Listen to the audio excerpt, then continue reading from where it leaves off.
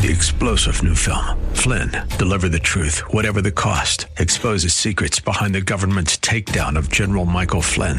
Flynn knew what the intel world had been up to. He ordered the first audit of the use of contractors. This set off alarm bells. He told the truth. He was the most dangerous person for Donald Trump to hire. They had to get rid of Flynn. Flynn, Deliver the Truth, Whatever the Cost. Available now. Watch it today. Go to salemnow.com. salemnow.com. The following program is sponsored by Pastor John Allworth.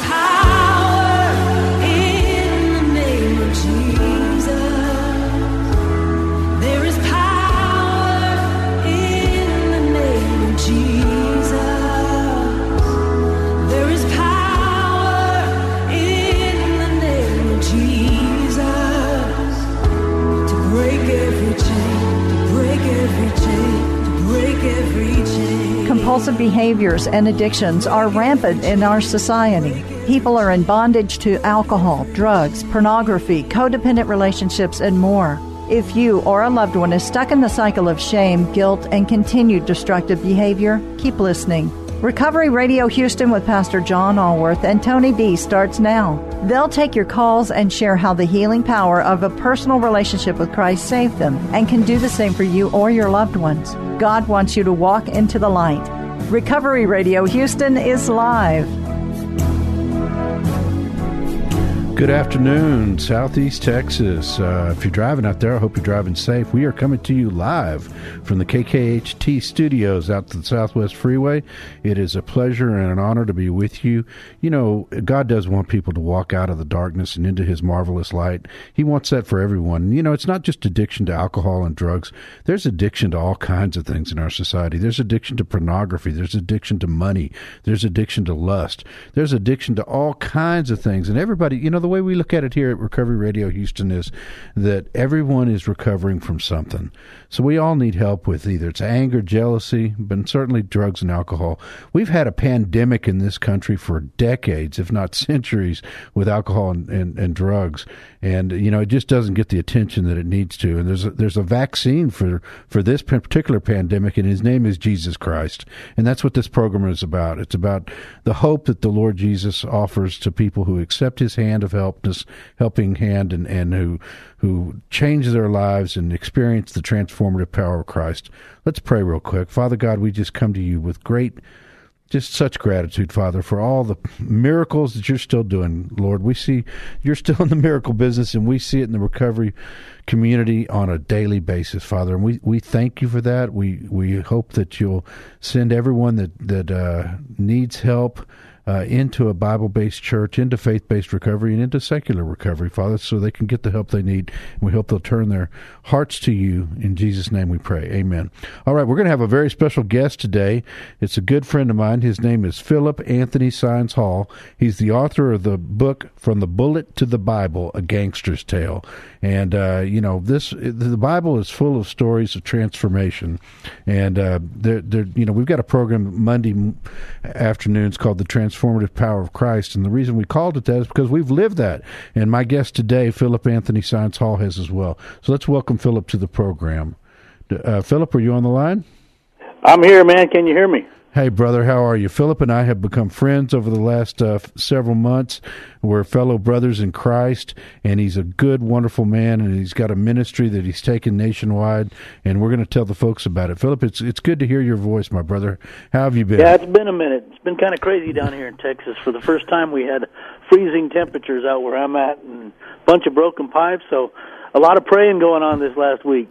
Well, we've all needed a lot of prayer. You know, it's crazy. When I preached on Sunday, I talked about you know, how we're here in Houston anyway, we've come from Hurricane Harvey and then the pandemic and then the great freeze of 2021. So, you know, it's just been crazy. Well, tell us, what is a gangster's, From the Bullet to the Bible, A Gangster's Tale? Tell us, what is that book? What is the ministry? It's my testimony. Man, it's. I believe my book is based on its foundation is the power of prayer, and you know it's by the grace of God and Jesus Christ dying on the cross, and the power of prayer, not by myself, but more importantly by others over me throughout my life, where the Lord strategically placed these people in my life at a very young age, and I didn't know it, and I ran from him my whole life. So the book talks about, my salvation, because all praise and glory to my Lord and Savior, because it's not without Him and without the power of prayer, I'm a dead man. And it started when I was young. I took to the streets at a young age due to the violence and the chaos in my home. I think there's an old country song that says, you go looking for love in all the wrong places. Well, if you don't find love in your home, you will go find it elsewhere. Yeah, you sure will. Philip, it's interesting that you mentioned that, because I actually gave a sermon not too long ago looking for love in all the wrong places, because so many of us do that. But you mentioned some things, and I think that's one of the reasons that you and I have bonded so much.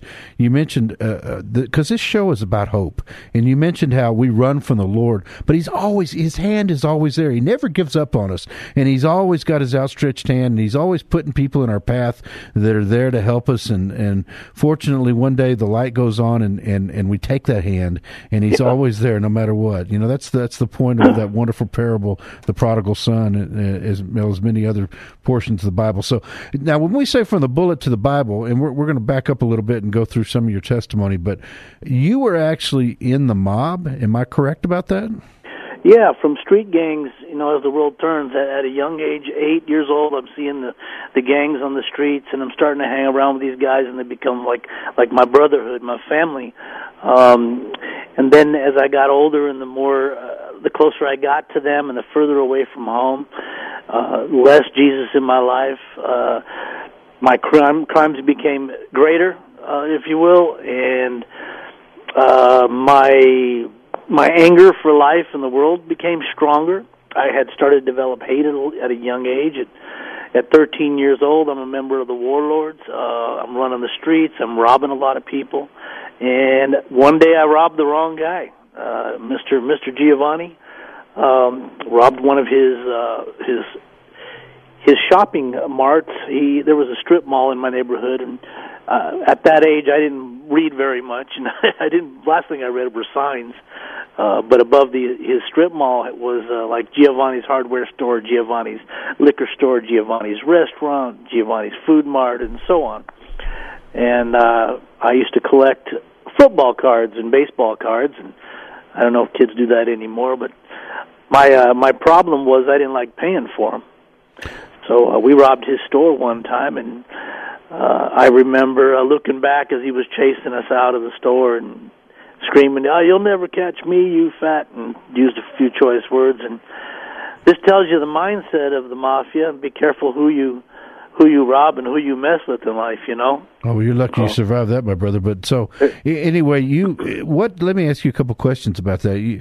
What age were you first of all, where were you? This was in Denver, Colorado? This was in Lakewood, Colorado, just outside of Denver. I had grown up in Denver, and all my friends, the Warlords was the group I became a member of at that time. And what age did you join that gang? West Side Street Gang. What age did you join that gang? I was jumped in when I was about 14, 15 years old. I started running with them when I was about 13. And let me ask you this, because this is a recovery show. Were drugs and alcohol involved in all I was this? drinking, brothers, when I was my first taste of alcohol was when I was about 8 years old. Wow. I used to actually drive my grandfather to the liquor store. He taught me how to drive, and he would get Wild Turkey, and I'd have coffee with him sometimes morning and evening, and he'd put it in my coffee. And I was always drinking beers with the Warlords. Yeah, at a very young age. Isn't that sad how we're all exposed to that, and so many. My celebration after I was initiated was getting me drunk till I threw up. Yeah, what a great celebration, huh? But God's delivered me from these things, and when I think about alcohol now, I just think about hangovers. He's so good. God is so good. So yeah, it reminds you why he shouldn't be doing it. He does, man. He's so good. So all right, so you Mr. Giovanni's chasing you, and I take it he caught you. A year later. It tells you how the mob works. When I told him you'll never catch me, a year later, I happened to be coming from school, going home, and his supermarket was on my way. I'd passed through it, and I used to stop and look at the pastries, and it was eye candy for me. And I remember walking by the restaurant and somebody grabbed me so quick it about left me out of my shoes, slapped me around, dragged me through the back of a restaurant. I saw the tables flying by and got me in the back room and bloodied my nose up. And I remember him looking me in the face and say, "I'll never catch you, you fat guy, you told me." And I was like, "Whoa!" And he goes, "You're the kid been robbing me." And I freaked out, and I said, "What are you going to do? Are you going to call the cops, man? What's going to happen?" And he said, "No. Do you think the cops are going to pay me the money you stole from me? No. What you're going to do is you're going to go home, you're going to tell your father what you did, and you're going to get a black pair of pants and a white shirt, and you're going to be here to work for me tomorrow, and you're going to pay me back every penny." Wow. And how long did you end up working for him? I was probably about 3 years. And so how did you get, at some point you became what we proverbially know as a made man, is that right? John took me under his wing, and like I said, the devil's waiting for you in all shapes and sizes. Yes, he is. And as I worked at that restaurant, he fattened me up. I mean, on the plus side, as a kid, you can never go wrong working in an Italian restaurant. I'll tell you that. Yeah, I worked in one myself when I worked my way through college as a waiter in an Italian restaurant. It's not a bad gig, I agree. But there were some complications with this one, though, my friend. So this was to pay him back. And he paid me my hourly wage, and I think it was like $2.10 or something back then. He kept my tips. And he saved them up, and unbeknownst to me, he was saving them up. And little by little, he got to know me, and he chased my gangster friends away. He didn't want them at the restaurant, and he was the only guy to ever ask me how I was doing in school. Wow. That didn't happen in my house. Parents didn't ask that. We didn't ask about grades or nothing. And I thought, wow, not that this guy's nosy, but this guy cares about me. And I lied to him. I said I'm doing okay. I do this and I do that. And he went to backhand me on the back of the head, and he said, "Don't you lie to me. You're failing this class. You're failing math. So he knew everything about me. And I didn't know what the mafia was at that age, but I knew people frequented that restaurant. They drove the nicest cars. They wore the nicest clothes. And they didn't seem to have a care in the world, very secretive. And I knew they looked powerful. Everybody respected them. Cops waved at them, and it was like they were celebrities, but nobody really knew them. And I knew somewhere in my heart I wanted to be part of that. Yeah, that's appealing to a kid, and then you grow up in a poor part of town, and you see that money being flashed around, and but it's got its consequences. It really does. So so many things in this world. Yeah, you ended up. Let's go fast forward a little bit. You ended up deep into what kind of criminal activities were you involved in? Well, I had an opportunity as I got older, thanks to Big John, to move away from my hometown and go to Dallas, Texas, and pursue a job in the theater world as a manager. And you have to get the book to fill in all the blanks. But I couldn't make it as a manager. I had a problem with authority. I had a problem with following rules. And I would call John constantly, telling him, "Man, I just can't do this." I ended up actually robbing the theater I was in for thousands of dollars. And I got fired. Lucky, didn't go to jail.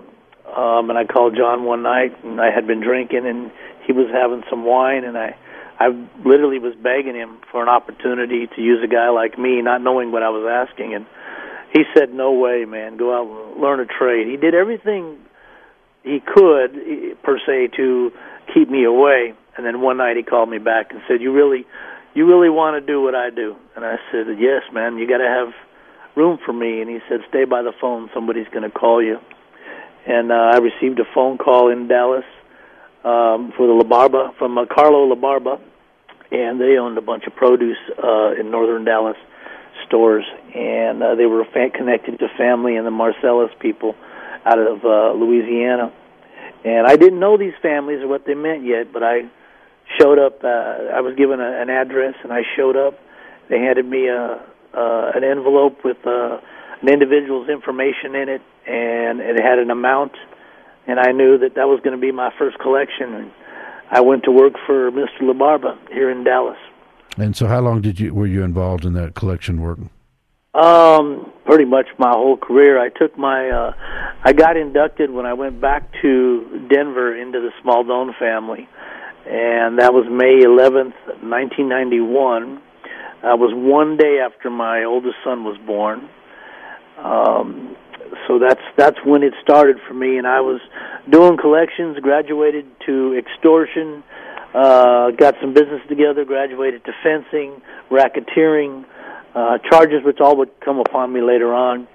And I got into gun running and trafficking, guns and drugs, and introduced the families to the Juarez cartel in about the mid-'90s.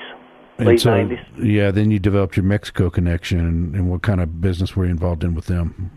Yes, I was running guns from the States, trading it for cocaine and steroids back then, and other medical things you just couldn't get over the counter here. And I was accepted. I'm what you know in the mafia is made. I can't ever take the term made man, but I can take a trusted associate, even though I still took the blood oath, because my father is Latino descent, my mother is the Italian descent, and in the mafia, your father has to be Sicilian, Italian, not necessarily Sicilian. You know, we're gonna take a little break here. The benefit of doing this live is that I get to promote my own ministries here in the middle and do a commercial. Hey man, go for it, brother. Yeah, but I want you to.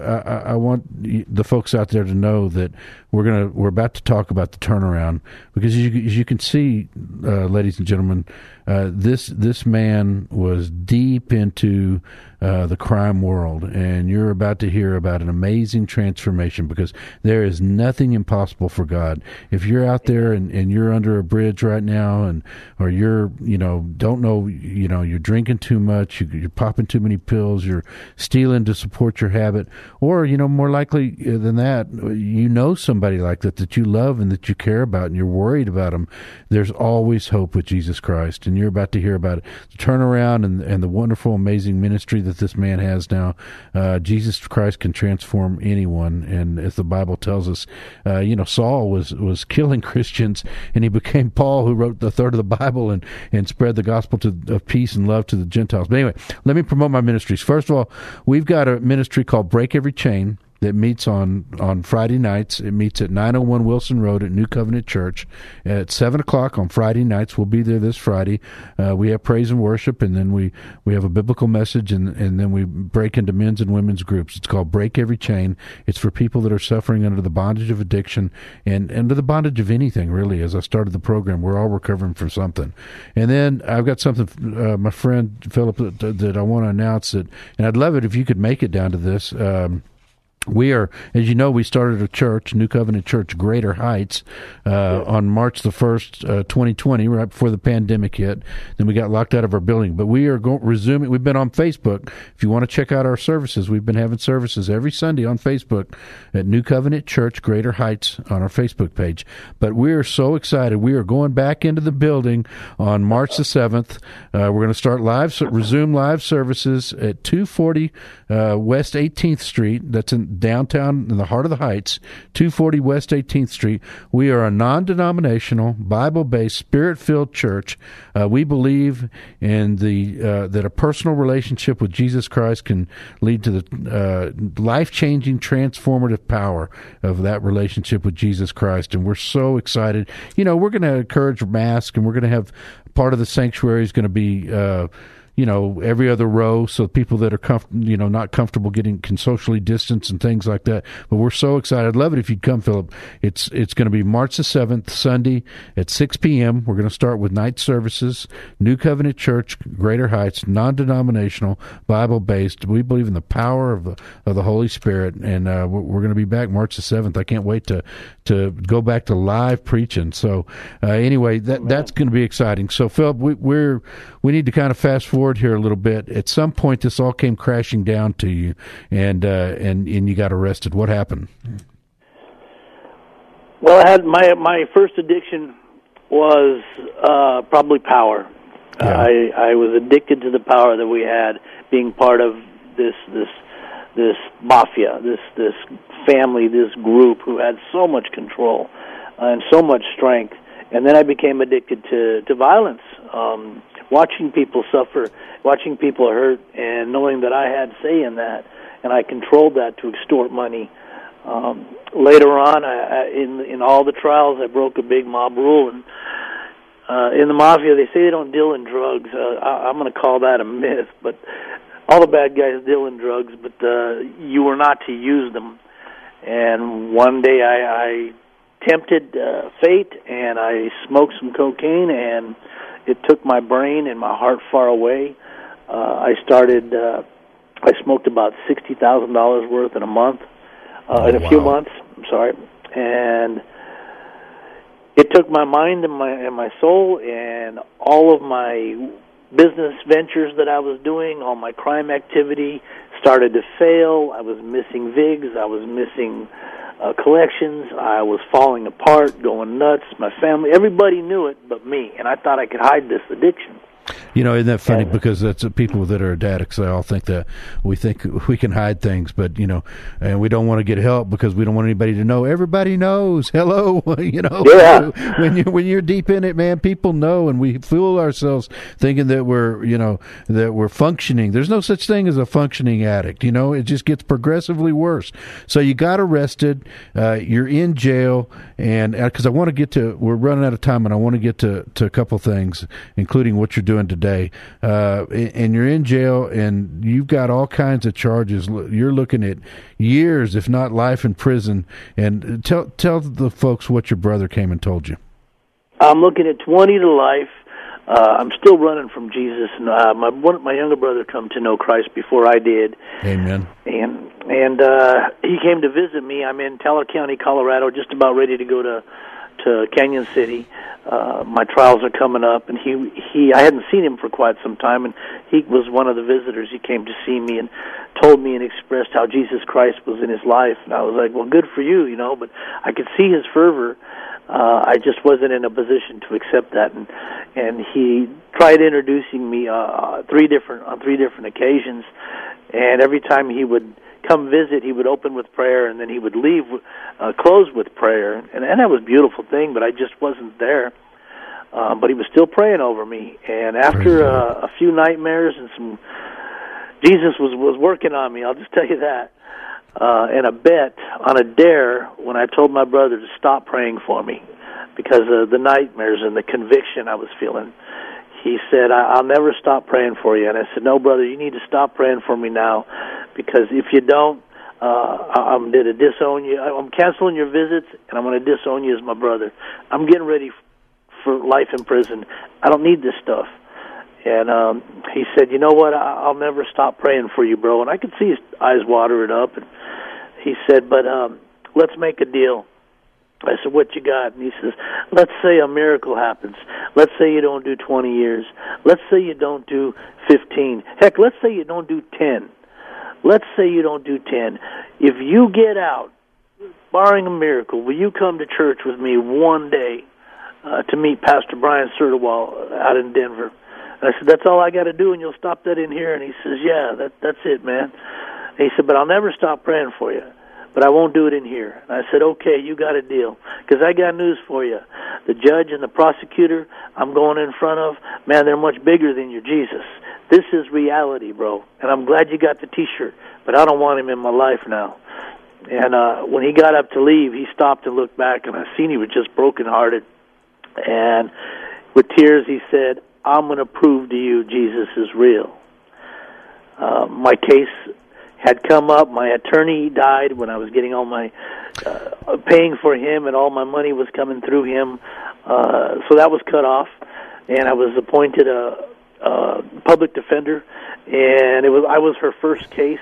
So I thought, Philip, I'm going to have to interrupt you because unfortunately we're used to doing this for an hour, but we've only got 2 more minutes. So I'm going to summarize things, and then I want you to I want you to tell us where we can find what you're doing. What happened, folks, is that the DA lost the file, and they had to dismiss all the charges, and the miracle came true. And Philip went to church in Denver. We're going to have him back on on, and we'll flesh out this story some more. Maybe we'll just start on the back half. And the church, and he accepted Jesus Christ. It didn't happen right away, but he accepted Jesus Christ as his Lord and Savior. And then he got where, in 2 Corinthians 5:17 says, we are new creations in Christ, and he became one. And he got where he couldn't put the Bible down. He started absorbing it, and now he's got this ministry where he's going nationwide. He's got a radio show that he's on weekly. It's called the Bullet to the Bible Ministry. He's been on radio shows in Florida and California, across the nation, and they're doing a documentary on this whole case because it's so amazing. And he's a man of incredible courage that he's willing to come on and talk here about his experiences with the mafia and the way that Jesus Christ turned him around. We're going to have you on in a couple of weeks, and we're going to focus more on the turnaround. But unfortunately, we're just out of time today. But I love you, my brother. I appreciate you coming down. Amen, brother. If you can make it March 7th, you and I can talk about that later. But I want to invite everybody to come out March the 7th to New Covenant Church, Greater Heights, 240 West 18th Street. We're a Bible-based church. We believe in the transformative, life-changing power of Jesus Christ, an intimate relationship with Jesus Christ, and we just love to see y'all there. And like I say, sometimes everybody's recovering from something, so we're going to talk about real fundamental things, practical things that people can do in their lives to change their lives. Jesus wants to have the thief comes to kill, steal, and destroy, but Jesus came so that we may have life and may have it abundantly. And that's what we're about. Is we want to shout from the mountaintops what Jesus Christ has done for us. Philip, we thank you for coming on the show, brother. I'm sorry we ran out of time because we could Hey, when you're talking about the Lord, man, there's never enough time. There's never enough time. That's right, brother. Well, I'll get you on in 2 or 3 weeks. We're going to have the Open Door Mission on next week. Tommy Thompson and Philip Vaughn. We're going to talk about the wonderful work they're doing at the Open Door Mission. So we'll see you. We're going to have to get used to this new 25, 30-minute format. But, brother, it's good talking to you again, and we'll have you on in a few weeks and do it again and finish out this story. So you keep doing what you're doing and keep singing Jesus' praise across this state and nation. Amen? Amen. If everybody wants to just check me out, they can just look up From the Bullet to the Bible, and you'll find me. Amen. Thank you, Philip. God bless you. God bless you, my brother. Bye-bye. Amen.